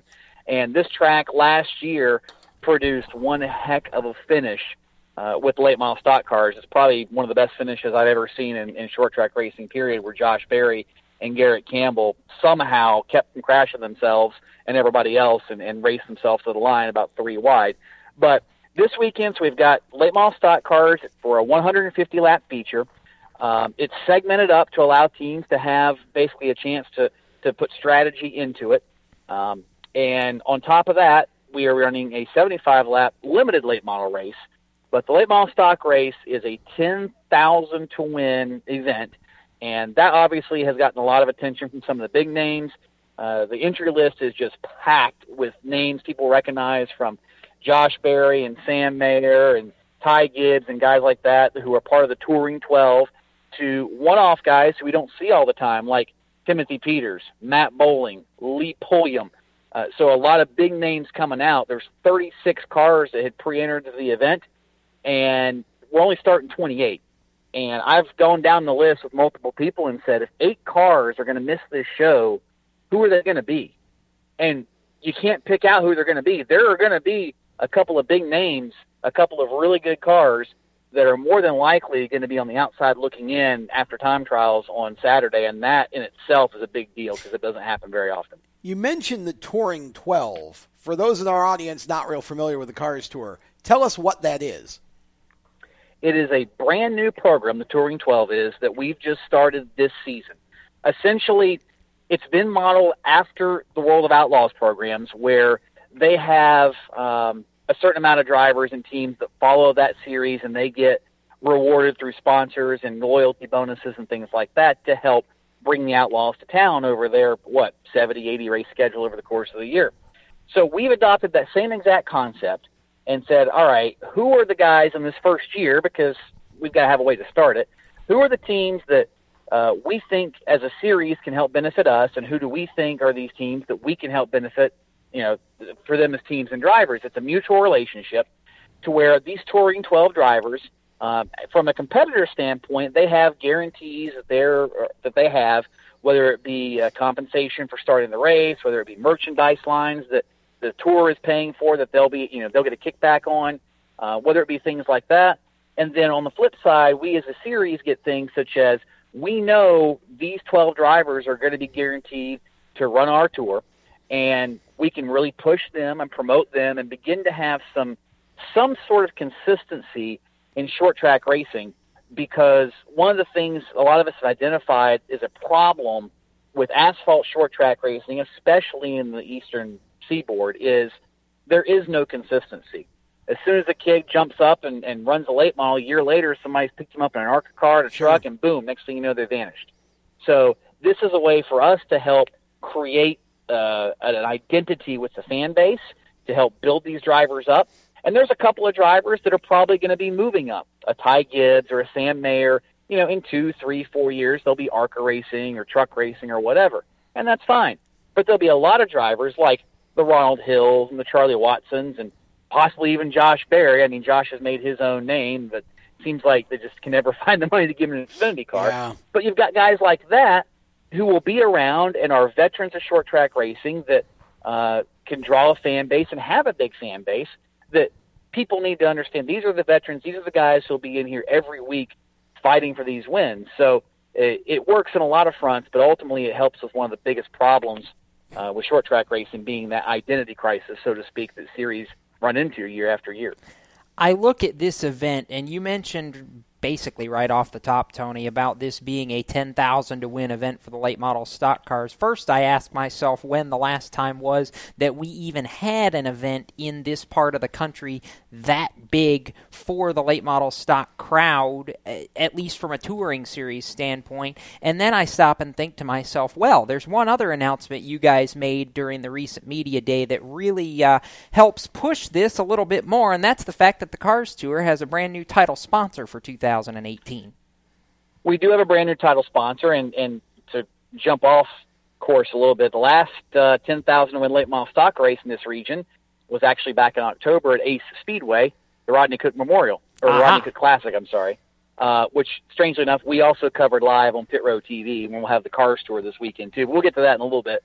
But, yeah, you mentioned the Response Energy group coming on board with their product, and, yeah, that's been something that I know Chris and Jack have been working on for a couple of months, and finally all the details got hammered out and was announced last weekend that we do have a title sponsor in Response Energy, and that's a big deal because, quite frankly, a lot of series now are struggling to find the value for sponsors, for drivers, for teams, to where somebody wants to make that kind of investment and they feel it can benefit their business. And Response Energy stepped up. They're not out of the Carolinas. Their product is in stores in the Carolinas, but they're actually based in West Virginia, of all places.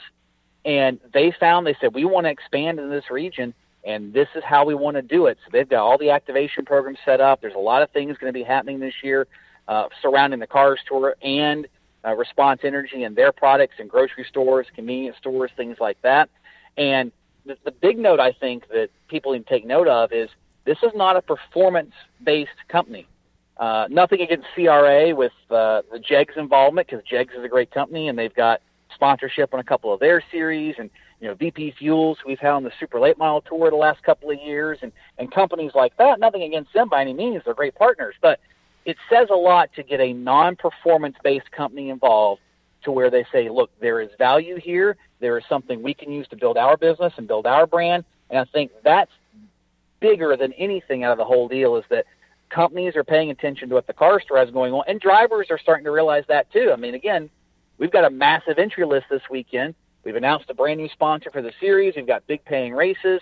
We have loyalty programs for the Touring 12 and for other drivers that aren't part of the Touring 12. I mean, there's a lot of things going on, and I think a lot of people from various aspects are really paying attention to that. And there's a lot of good stuff going on, Tony, and like you just mentioned going on. How excited are you for this 2018 season, not only from a racing and performance aspect, but as the series as a whole? How excited are you in the direction that the Cars Tour is going? Very, very, very stoked. I know the last couple of years we've tried some different things to try to help build that energy, and some worked, some didn't, but we tried them. You have to try them to see if they work, and every so often everybody in this industry does get a little bit burnt out, and they just do the same thing. They do the same thing over and over, and that's just kind of what they've known. And I think by spicing this up and doing a lot of the things that Chris and Jack have done, they've really been able to help revitalize that energy. There's still a lot of passionate race fans out there that want to see good racing, that want to see names they know. They want to see big fields of cars running for prestige and seeing the same guys week after week and seeing those rivalries develop. But, every so often you just go, okay, well, it's whatever. And so I think me and everybody else included, we're all really, really stoked to see how this year plays out. We've got so many big shows paying $10,000 to win or more in some cases, between the supers, the late model stocks. I mean, there's some other things we're working on behind the scenes, and it really is a good time to be involved with the Cars Tour. And I think it just says a lot about what the guys in the office have done to help build that. Everybody for years has said, well, short track racing's not going to get back to where it once was. It's not going to be this. It's not going to be that. And, it'll never be exactly the same as maybe what it was here or there, but it can be better and it can be more relevant in the times than what, if you take a 1980s ASA, it's not going to live today in the 2010s compared to what it needs to. So Chris and Jack and guys have been able to take it, make it relevant, make it 21st century-esque, if you will, and try to get building it back up to where this is what everybody dreams of, right? This is what everybody wants to be a part of, and we're making it happen. We're not sitting on a message board somewhere like so many keyboard commandos do, saying, you do this, you can do that. They're putting their money where their mouth is, and they're making it happen. Some of those ideas work. Some of them didn't work in the past, but we had to try them, and vast majority of what they've tried have worked. Everybody's excited. The drivers, the teams are behind it. The fans are behind it. This is certainly something really cool. I'm excited about it, Tom. I know I can't make it to the track this weekend, but I do know I will be very, very closely paying attention via Cars Tour TV and Pit Row TV if you can't make it to Tri-County. Exactly. Watch. Exactly. And I think Tony just approached the record for the longest rant without a breath on this radio show, and I'm impressed. For your first time here, Tony, you proved worthy. Well, I appreciate it. They always said I'm full of hot air, and I guess that's what they do microphone on Saturdays anyway. But to Jacob's point, real quick, if I can. Go ahead. Yes, watch the race live on Cars Tour TV. If you've never seen one of the Cars Tour races, I highly recommend you do it. Of course, Pit Row Media is the company behind the production. That's my company, so we do all the production with that and put it all together. And you can expect TV quality broadcast. You're going to have multiple cameras, replays. You're going to have your scoring on top of the screen, all the stuff you've come to expect from a Cup Series type broadcast. You're going to have it in a scaled down version, so to speak, but it'll be just like watching one of those. We've got a Roku player available if you'd rather watch it on your Roku. All kinds of means. It's Apple TV friendly as far as the casting feature, Google Chromecast friendly, and all you got to do is go to carstour.tv, and it'll take you right through it. It's really easy to set up. The Roku instructions are on there. But yeah, it's all it's the Netflix model, basically. So everybody has that monthly subscription on Netflix, it seems like now. We've got the same thing with Cars Tour TV. So one low monthly subscription, you can watch not only the live events, but you can watch all the on-demand library from past events last year, years before, whatever. And, of course, like I said, you get the live events included, and it's all for one low monthly price. So certainly encourage anybody, if they like short track racing, to add that to their entertainment list of stuff that they are part of every single month. Okay, you're over the limit for free promotion now, Tony. We're cutting you off.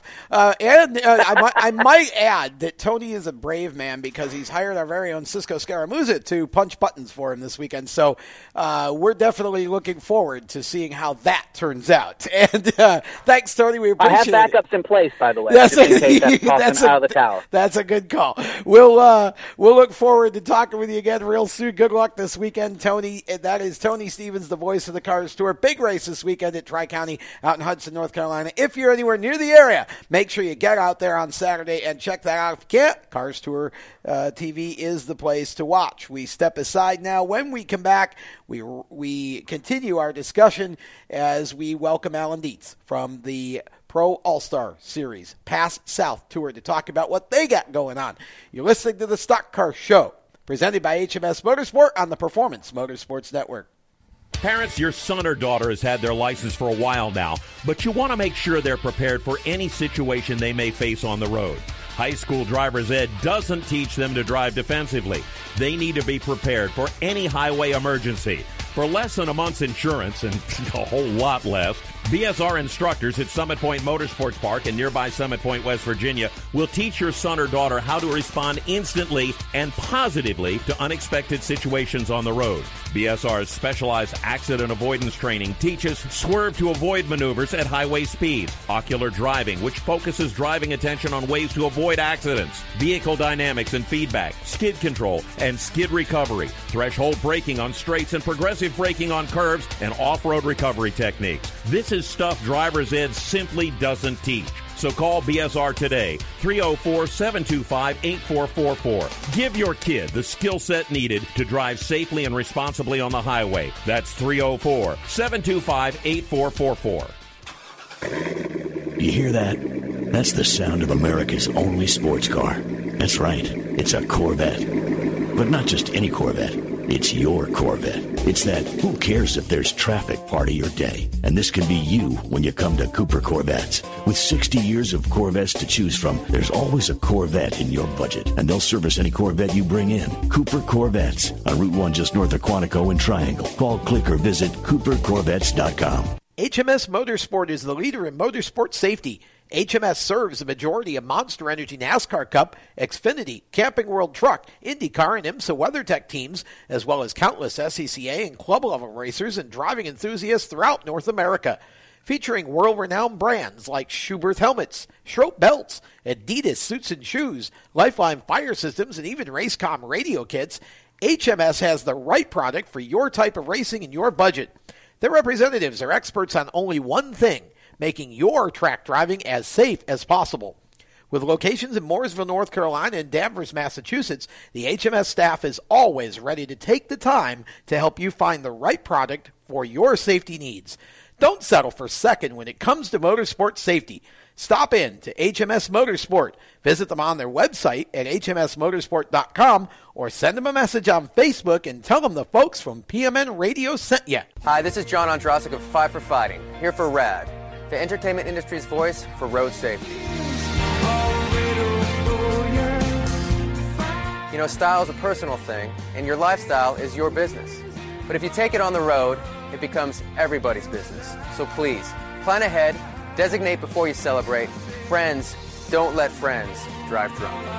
A public service announcement brought to you by RAD, the National Association of Broadcasters, and the Ad Council. Hi, I'm Cole Custer, and you're listening to the Performance Motorsports Network, the voice of motorsports. Cole did a really nice job for his first start in the Cup Series, I thought. Top 25, I Vegas. believe. Yeah, I think he did end up in the top 25. and hope to see some more out of him in the Cup Series this year, at least 1 or 2 more times maybe. But we'll see. We'll Possibly. see how that works out. I do know he's going to be a serious contender for the Xfinity Championship this year, and really excited about that. Hey, I have news. You do? I do. Okay. So, the scheduled Pro All-Star Series South Super Late Model race that was going to be on Sunday. Canceled like a stamp. Not canceled. Oh. Postponed. Well, okay, sorry. Postponed does not equal canceled. That's true, it doesn't. Now, let me rephrase. Not happening Sunday. It's happening a week from Sunday. Okay. March 18th.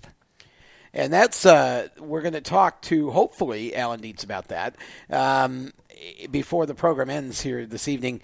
And that's a show that was is scheduled to be a double header with the Modifieds. Yes.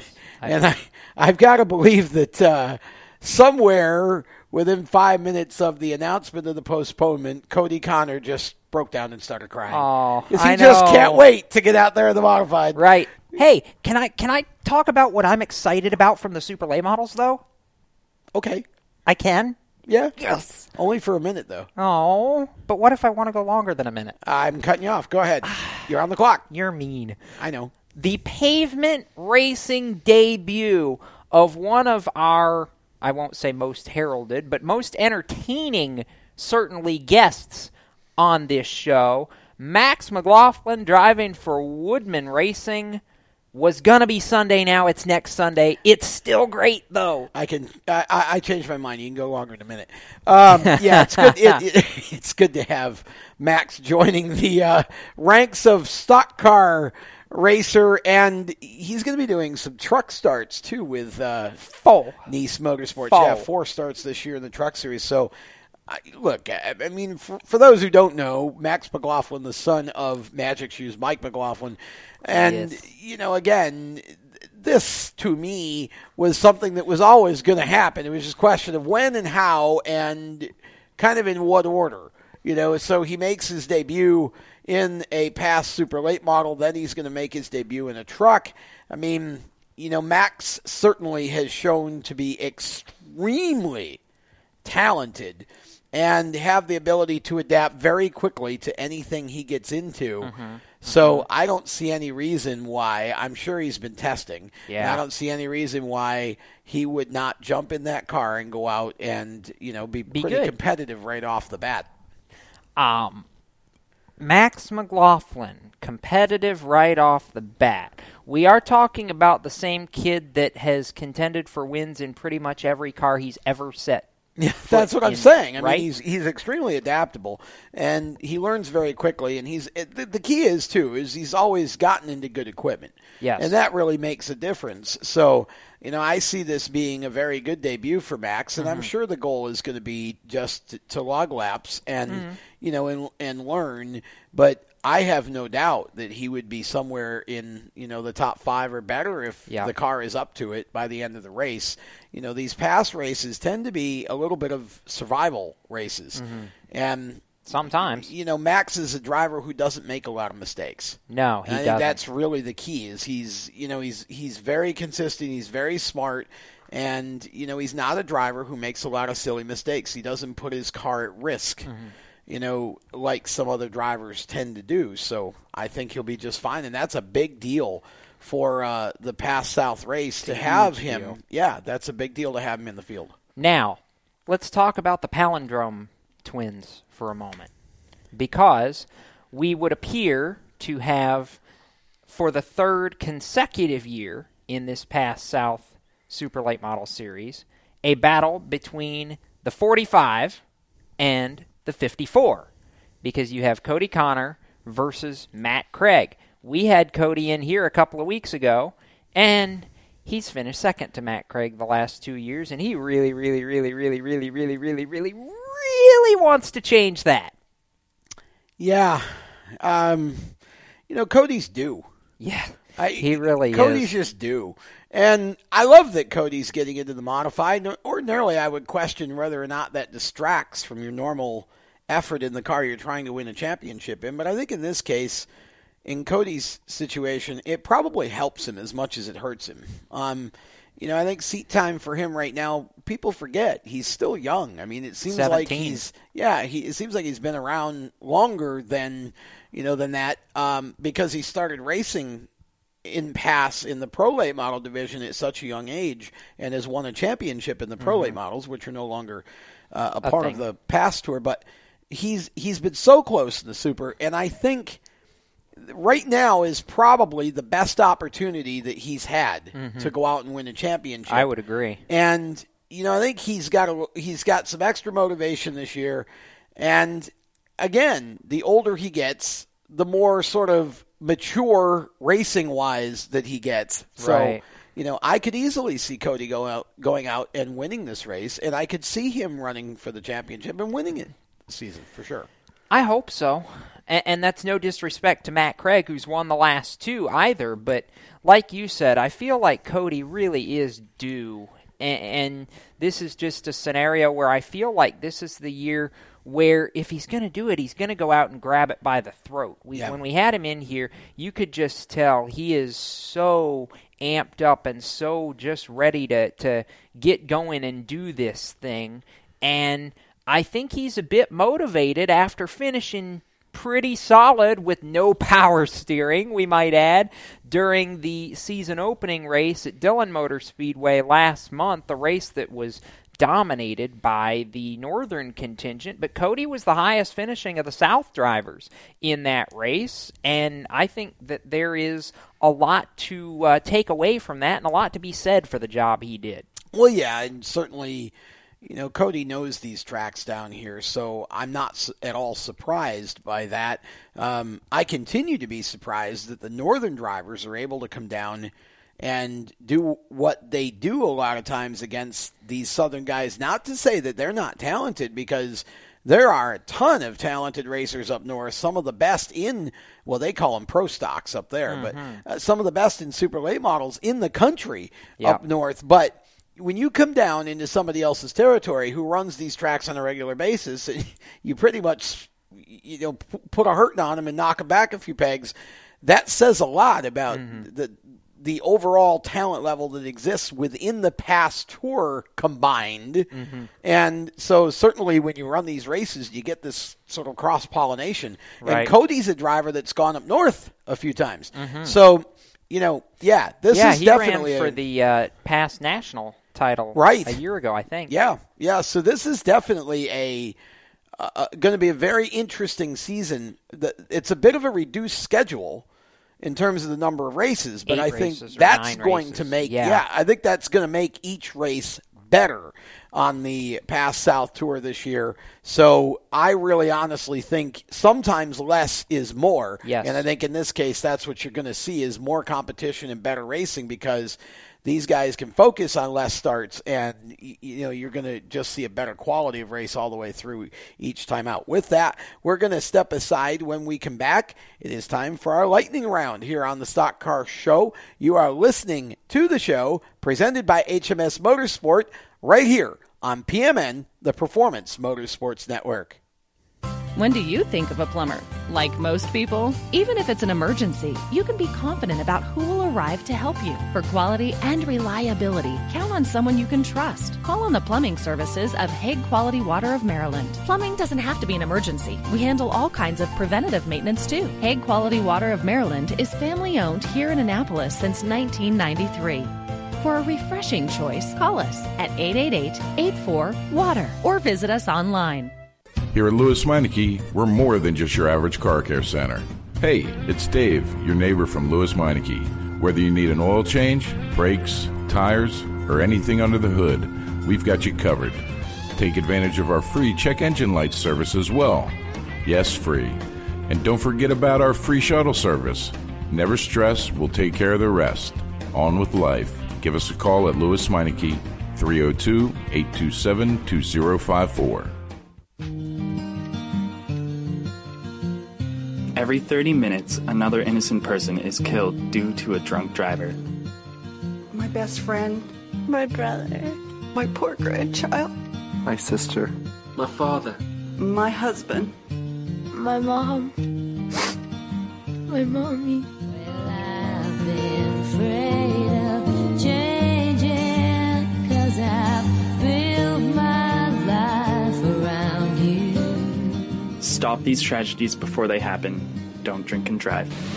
Do you love the sound of high-revving motors and the smell of burning rubber? Do you want to get your car sideways right at the ragged edge of control? If you've always wanted to try drifting or learn to improve your drifting skills, Summit Point Motorsports Park, the Mid-Atlantic's premier motorsports facility, has the expert instructors and the specialized track to teach you how to drift and the skills necessary to drift competitively. From skid pad to open sessions, Summit Point Motorsports Park has the safe and open environment that allows drifters of all skill levels, new to intermediate, to get sideways and smoking. With a focus on safety and the skill set necessary to drift competitively, Summit Point Motorsports Park's Drift Nirvana is just the thing for you. Call for your reservation today, 304-725-8444. Or for more information, go online, summitpoint-raceway.com, or you can email them at office@bsrinc.com. Drift Nirvana, getting you sideways the right way.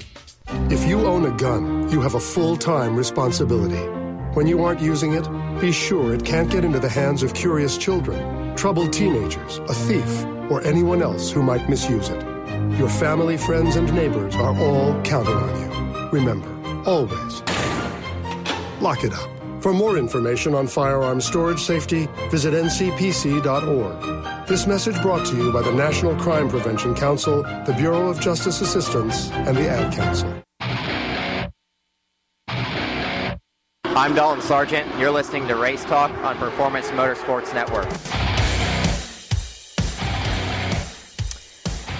Welcome back to the Stock Car Show here on the Performance Motorsports Network.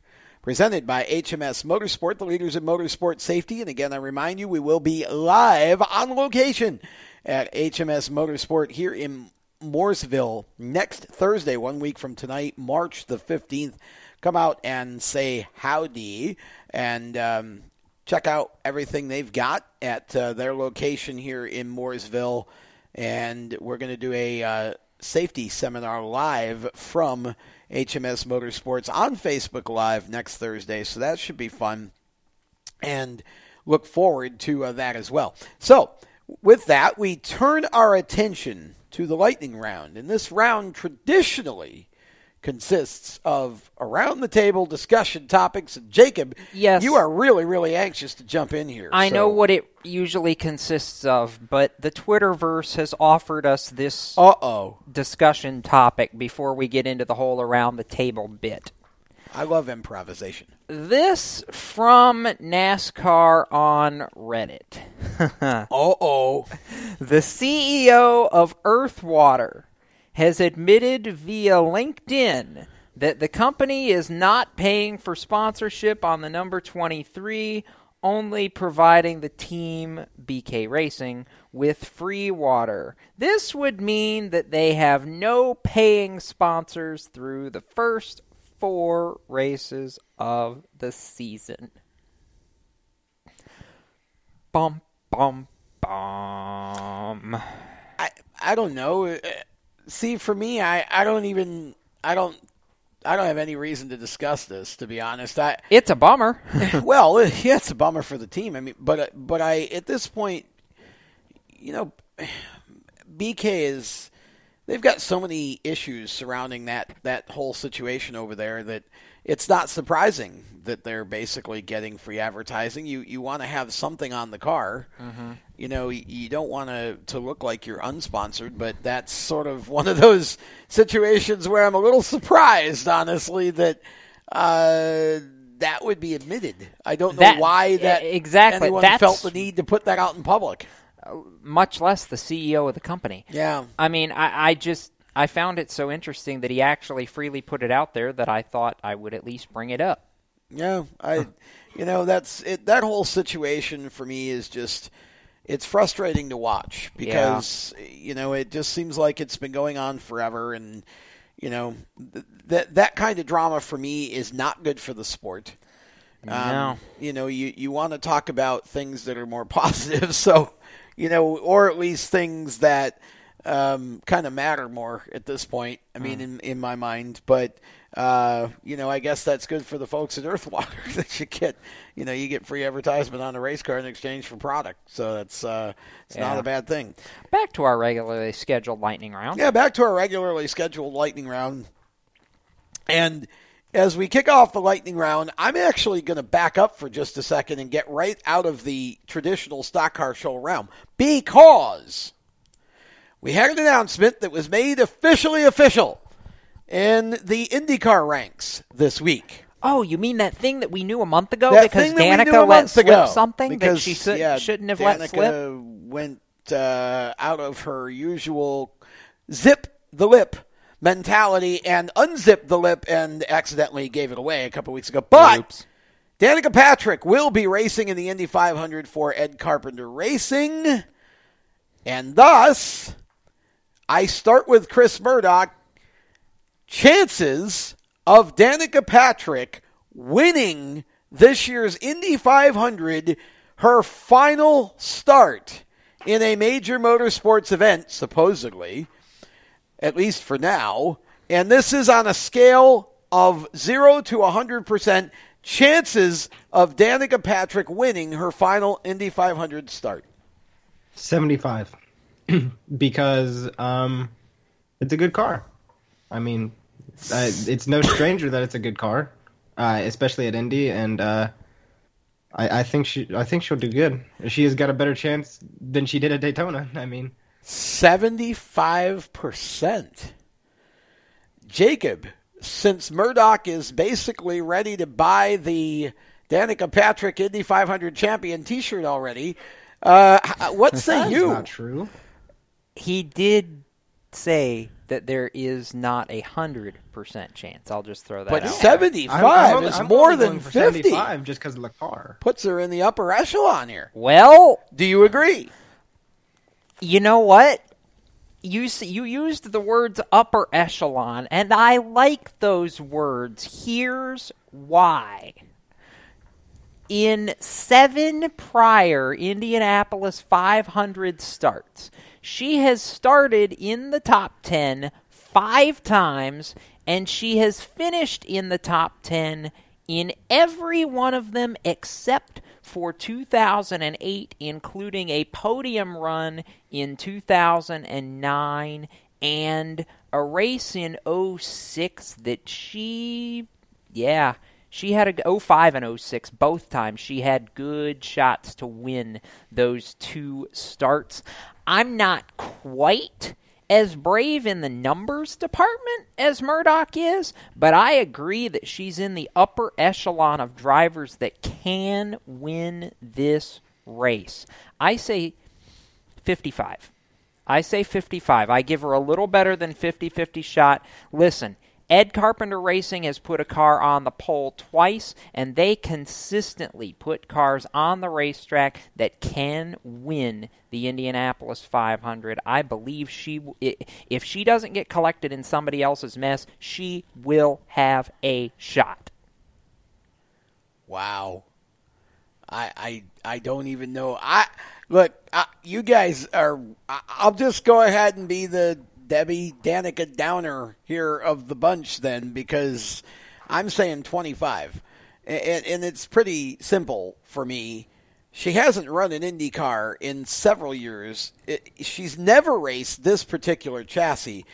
And the last time she was racing IndyCar full-time, there weren't nearly as many drivers and teams who could win this race as there are now. No more than 25%. I think she'll be fast, and she may run in the front pack. She's not going to win the Indy 500. It just is not going to happen. It just isn't. Okay. Just isn't. Sorry. I'm going to remind you, by the way, that you said the exact same thing a year ago about Fernando Alonso. No, I did not. You go find any audio where I said that. I said the opposite. I was the one saying that I thought Fernando had a 3 and 4 chance to win the Indy 500 right out of the box. You go back and look up audio from this show. There was absolutely no negativity on my part for Fernando Alonso. Not at all. I believed in Fernando from the start because he's a world-class driver. All right, Danica Patrick is not a world-class racer. Well, sorry. That's your opinion. Well, however, look, all you got to do is look at the 10 car this year versus the 10 car the last 2 or 3 seasons. I'm sorry.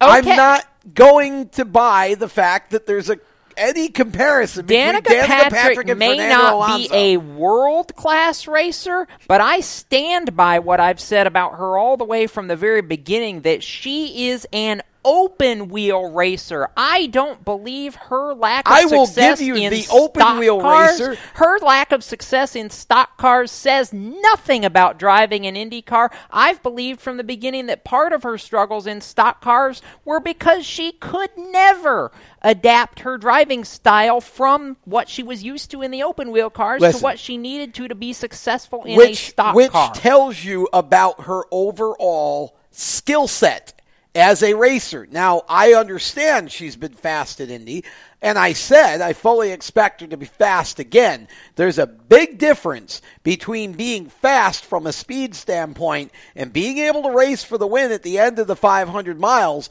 and I am not buying that Danica Patrick in one shot. Now, if she'd started the season, she's going to have the exact same amount of testing, if not more than what Fernando had a year ago. She's already going to have had a full test session at Indianapolis coming up later this month. You're still comparing her to Fernando Alonso, and I'm telling you that is an apple and a couch cushion.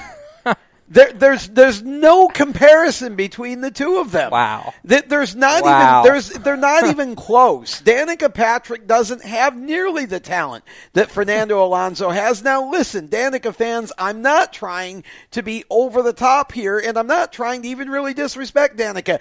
I just don't believe you get into an Indy car after being away from it with a brand new chassis to you, and I know we have a lot of test time. She's not going to race for the win at the end of the race. I'm just not buying it. Wow. She's done 25%. She's raced for the win at the end of every Indianapolis 500 that she has had a chance. I will to say race it again. There has been not nearly the level or the depth of competitive race cars in any of those previous 500 starts she had as what there is now. There's more equality in the Indy 500 field this year than I think there's may have ever been, certainly in the last 10, 15 years. I can go back and look at any of those fields from 05 to 11 and completely disagree with you, but that's an argument for another show. Well, that's fair enough. I mean, that's what we do here, right? Do you have anything else to get to in this lightning round? Sure, I'll throw another one out real quick before we go any farther and wind up this show. Here's another question for you. We're going to Phoenix this weekend.